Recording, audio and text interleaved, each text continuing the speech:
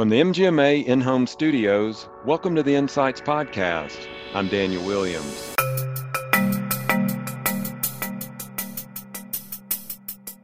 Demand can be a little bit more challenging. What we settled on for our practice is the number of scheduled appointments by scheduled date.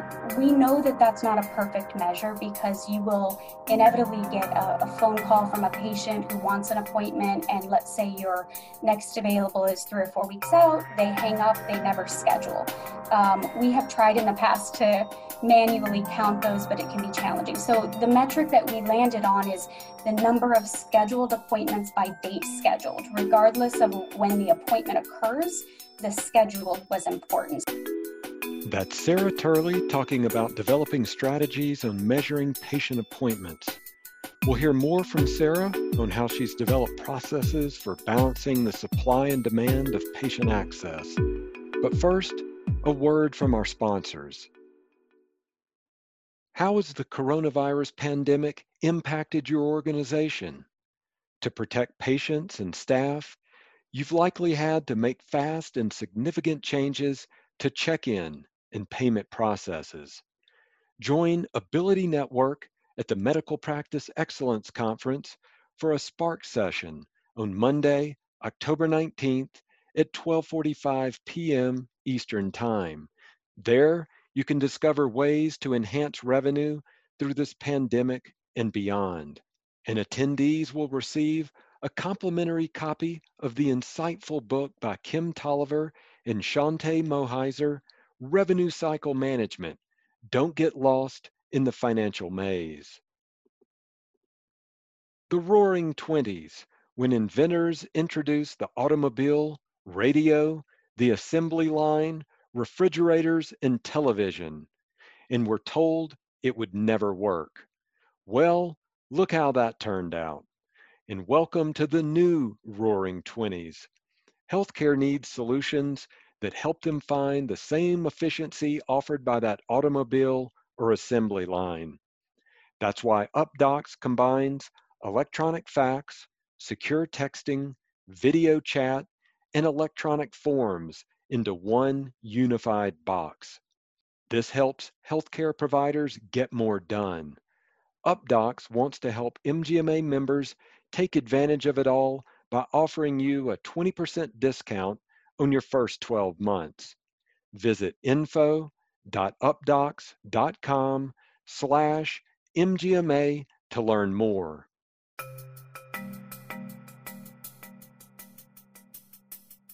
As practices struggle to adapt to shifts in patient volume and changes in virtual visits, Sarah Turley, Chief of Staff at Rush University Medical Center, has found success in this new normal by balancing the supply and demand of patient access.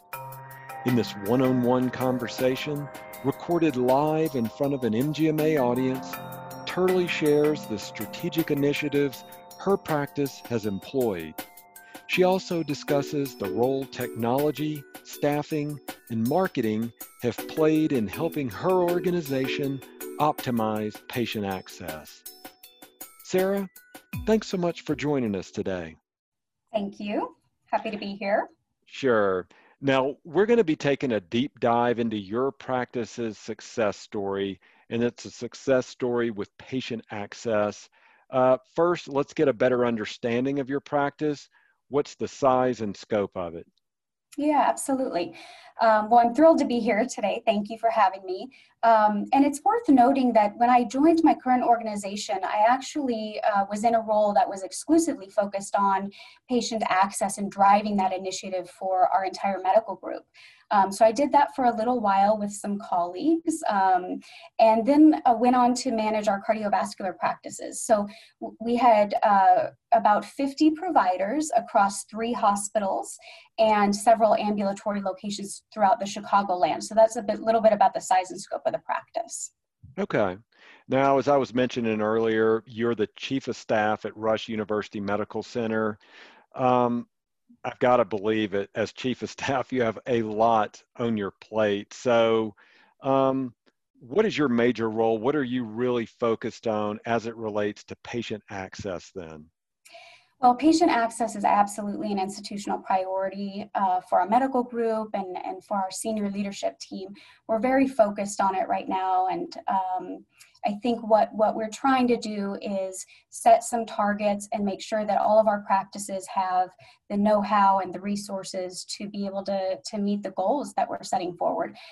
We operate in a very competitive landscape in Chicago, several medical centers and health systems, 5 academic medical centers in our region, for example.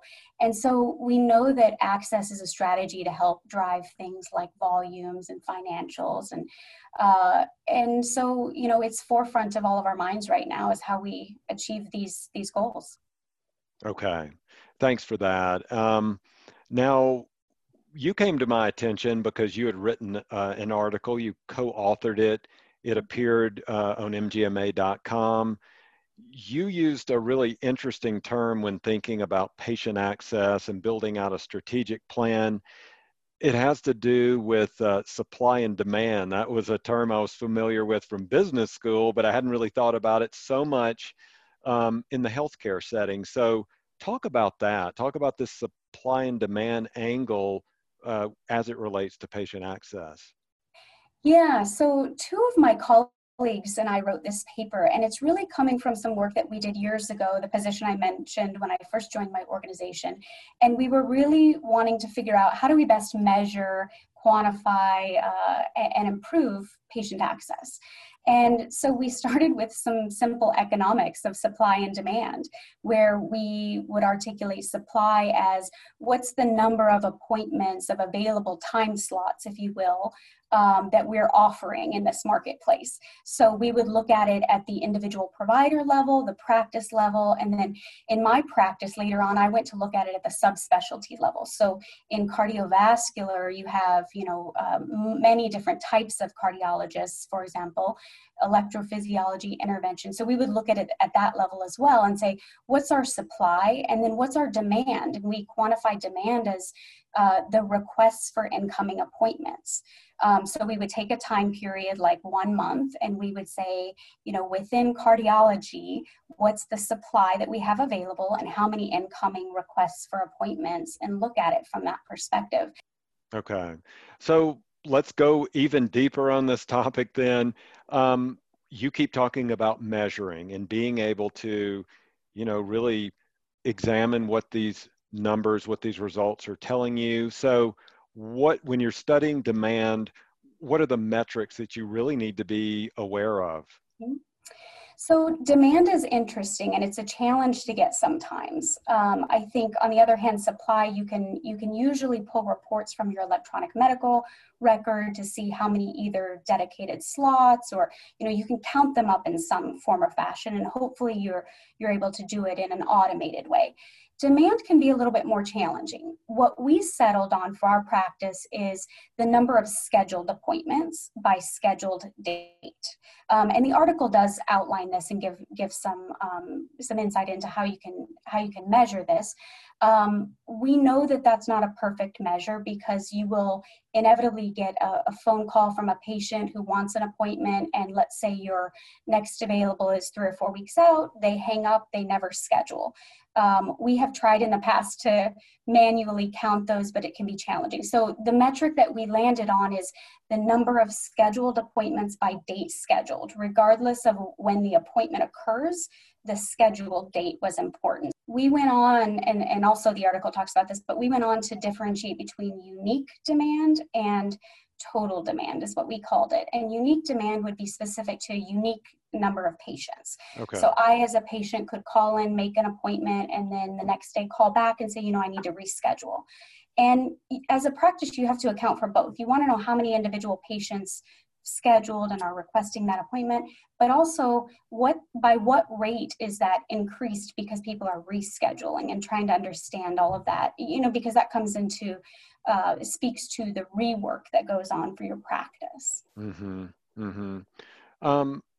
Let's look at the supply side then. You said some of that might be in place better than demand, but what are the measurables then? What are the metrics that you're studying to make that work? Yeah, it's a great question.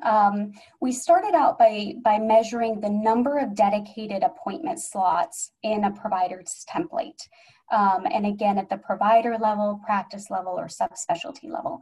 And at some practices will not use dedicated blocks. Some practices will have dedicated blocks. So it'll be a little bit specific to how you schedule your appointments. But that's a good starting point, is how many appointments do you make available to new patients is what we're primarily focused on. And hopefully that's easy enough to capture and then to assess how does that compare then to the incoming appointments.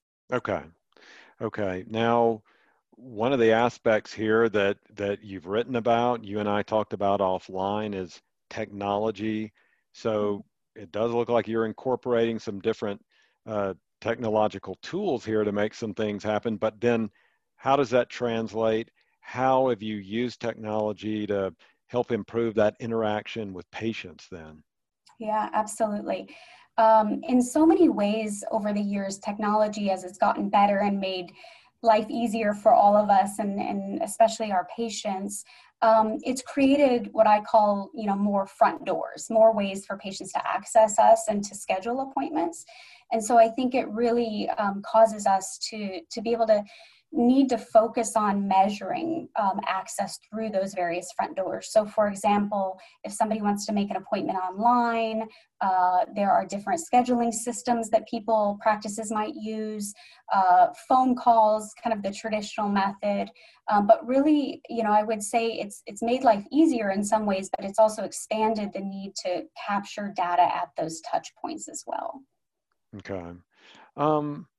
Let's talk about further strategies then. Let's we're sort of in a, for lack of a better term, a COVID-19 era. It's changed a lot. So let's start talking about then what your access strategy, getting in touch with those patients was like pre-COVID-19.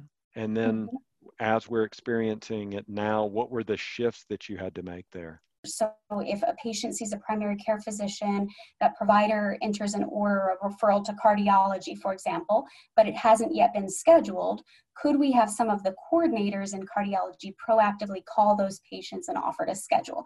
That's a way to increase your demand.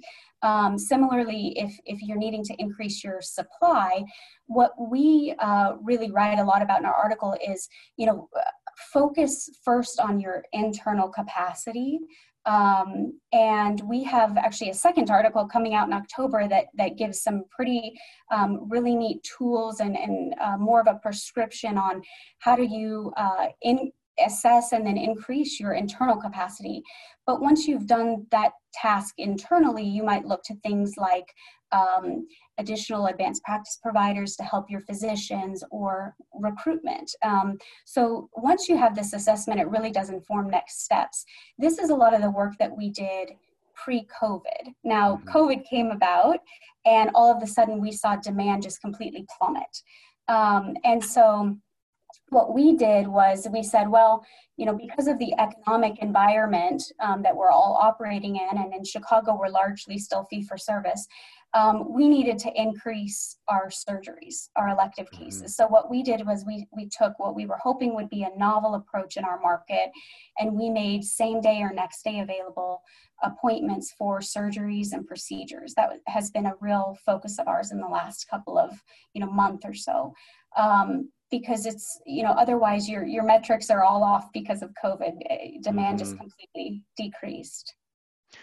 What does that do then to make same day like that? I mean, how do you staff it? How do you make sure that you're available and ready to take on any patients that you get like that? What adjustments have you had to make? Yeah, so a lot of our visits have transitioned to telehealth visits.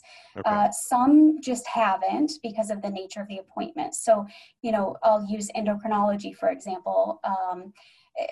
Certainly a lot of the appointments can take place remotely. It's a great patient satisfier. And so we worked as hard as we could to shift any appointments that could be done remotely.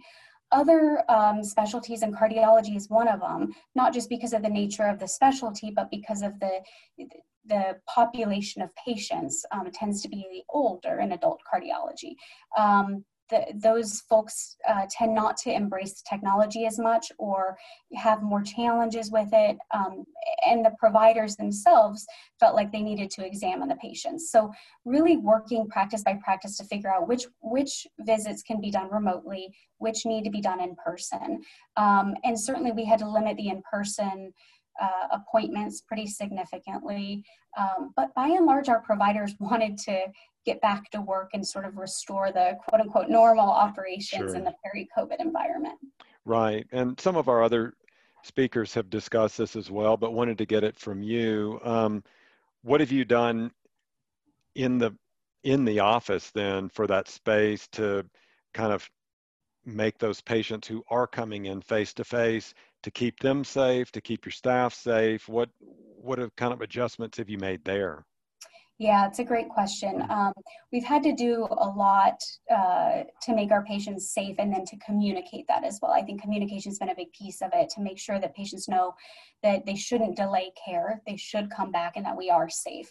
And so some of the things that we've done is we've limited the entrances to our medical center. So we've really narrowed that down.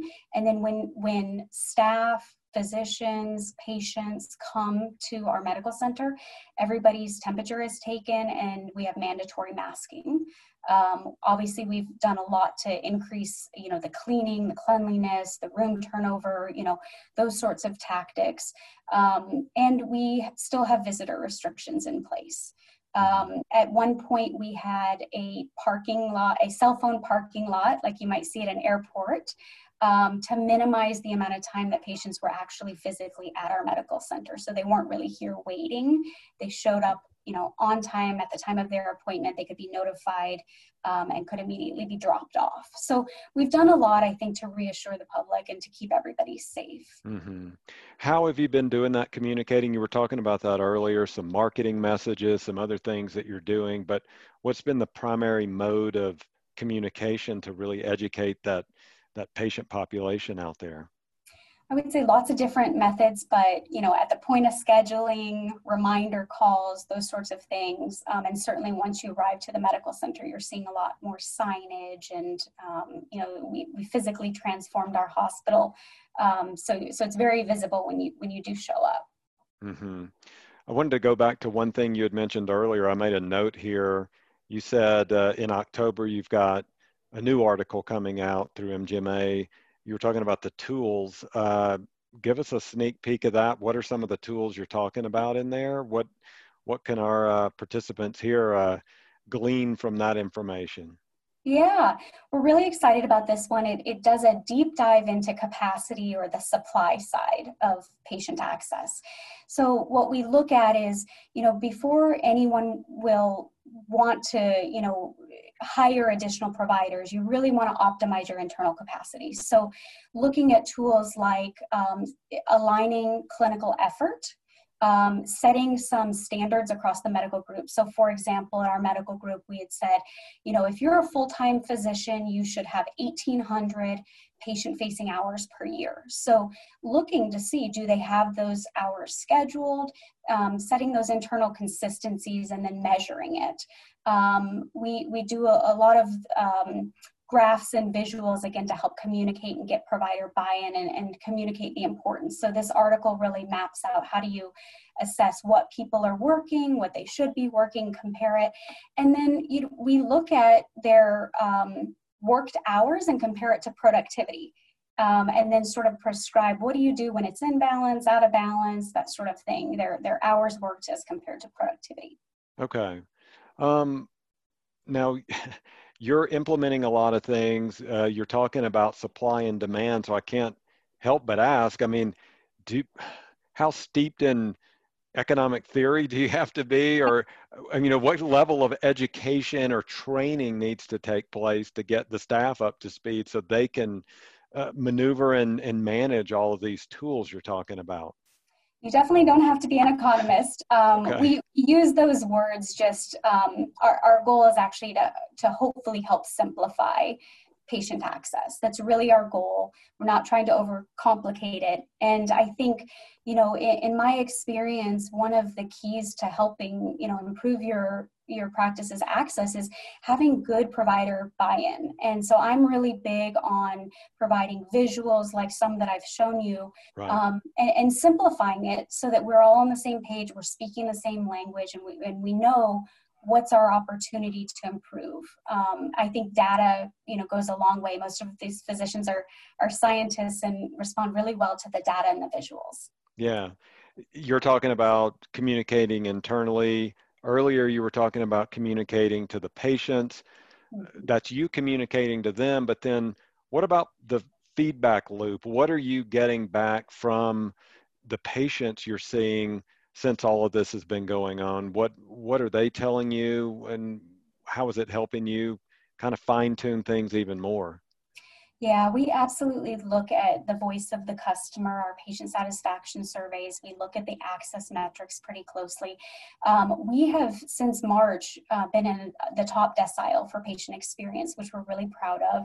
And I think that, given everything that's gone on in our environment, I think we're doing pretty well, but we certainly look at those metrics to inform, future steps. Our organization has set that as a really top priority, and we think access can help drive patient experience for sure. Okay. We've covered some of this, but I want to make sure we cover it completely. There's a lot that's been that has changed as far as telemedicine is concerned. You've been talking about that already. What has it done to change your strategy? I mean, what have you done differently, because there is that virtual element to patient access and engagement now? Mm-hmm. I think for us, it's prompted a lot of discussions about, telehealth hopefully is here to stay. And so what do we want our longer term strategy to be? We had to very quickly ramp up our program. We went from just, a few visits a day to very quickly transitioning, the vast majority of appointments to video visits with our providers. So we very quickly had to teach everybody, patients and internally. But now we've realized it's here to stay, and it can be used to our advantage. I think where we can transition appointments remotely and offer that as a convenience, potentially a competitive advantage, we'll see. We want to be able to do that. So we're wholeheartedly embracing it and trying to study and understand, what our specific approaches should be right now. We're right in the midst of that. Mm-hmm. What is a patient visit been like? How is it different from that in-office visit versus that virtual visit, or are they basically the same? What are you having to adjust there? Yeah, I think some providers will tell you there's just no replacement for the in-person for certain types of visits. So I Okay. think we've had to work with the different specialties and figure out which types of specialties and which types of visits lend themselves very well to virtual, and which really need to be in person. And sometimes it's a combination. So sometimes it's maybe once a year in person and every other can be remote. So it's an individual. We haven't across the board prescribed it, except when we've had to with COVID, Mm-hmm. really limit who can come to the medical center. And I think we'll see that continue. I think we'll see certain medicine visits remain virtual, and some that are surgical consults, they may be in person. Mm-hmm. So you've thrown a lot at us today. You guys have already done a lot. You've got your supply demand strategies and ways of measuring things. It's a lot to take in. So what are some very first steps our listeners can adopt in their own practices? Where would you have them kind of address so they can make some progress here? Yeah, I'm a big believer that, data is so important when you're making, especially a large organizational change, if you're having to, get buy-in from providers or from various team members. So I think a current state assessment, get as much data as you can around what your current state of supply and demand are. I think there are a lot of access metrics out there. We happen to also use 14-day access, or what percentage of patients were seen within 14 days. 7 days, some practices use. So I think you can complement the existing metrics with supply and demand. And I would say that's a really good first starting point. Okay. So you've covered this. So now give us some final thoughts then. What are your thoughts, your theories now on patient access, how to be strategic, what you've learned from that? Yeah. Early on, when we were starting this work, we had a practice that was not meeting their access metric, and they needed to add more providers was our recommendation. And the practice added about 6 providers all at once. And unfortunately, I think access is a means to an end, and you can have too much supply. And that's why I feel really passionate about this balancing of supply and demand and the need to do this assessment, because at the time we weren't using supply and demand, and the metrics were saying, well, go hire more physicians. And we did. And then for a while we had them sitting around, and that's also a very costly situation. So I would say one key takeaway is that, you can have too much, supply or too much access. And in that scenario, that in some ways it's okay, but then you have to, employ some different strategic measures like marketing and outreach and, working orders and those sorts of things that we outline. So I think balance is key. Mm-hmm. I know I just said that was the final question, but I do have one more. What have you learned then since instituting some of these strategic plans? I mean, how has it helped you as a leader and as someone who is helping drive patient access at your practice? Mm-hmm. Yeah, that's a great question. I think we continue to learn a lot.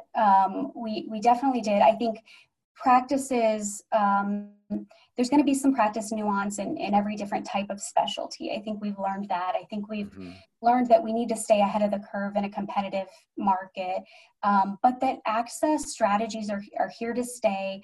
They are critical to, getting new patients into the organization, and that ultimately, this is one key way that we can be easy to do business with. And I think that's important when you're trying to grow your market share and your volumes.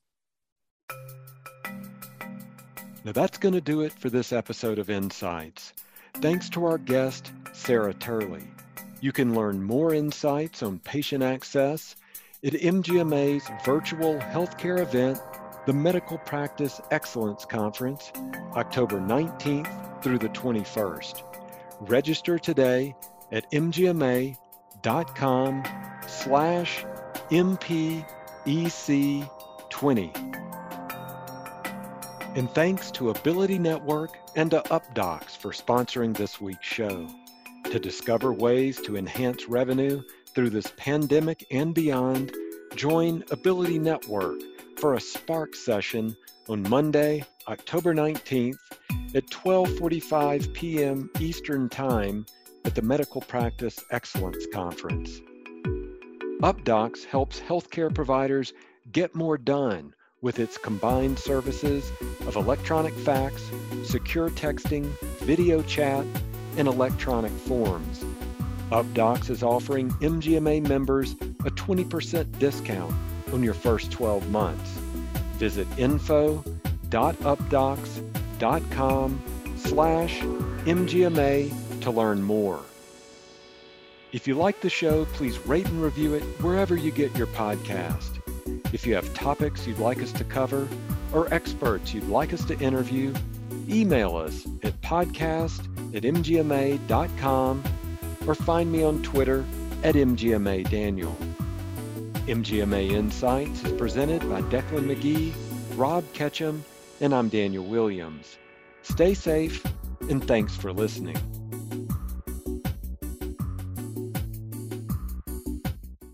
Hi, this is Declan McGee, one of the producers for the MGMA Insights podcast. If you like the work we're doing, please consider becoming an MGMA member. Learn more at mgma.com/membership. Thanks.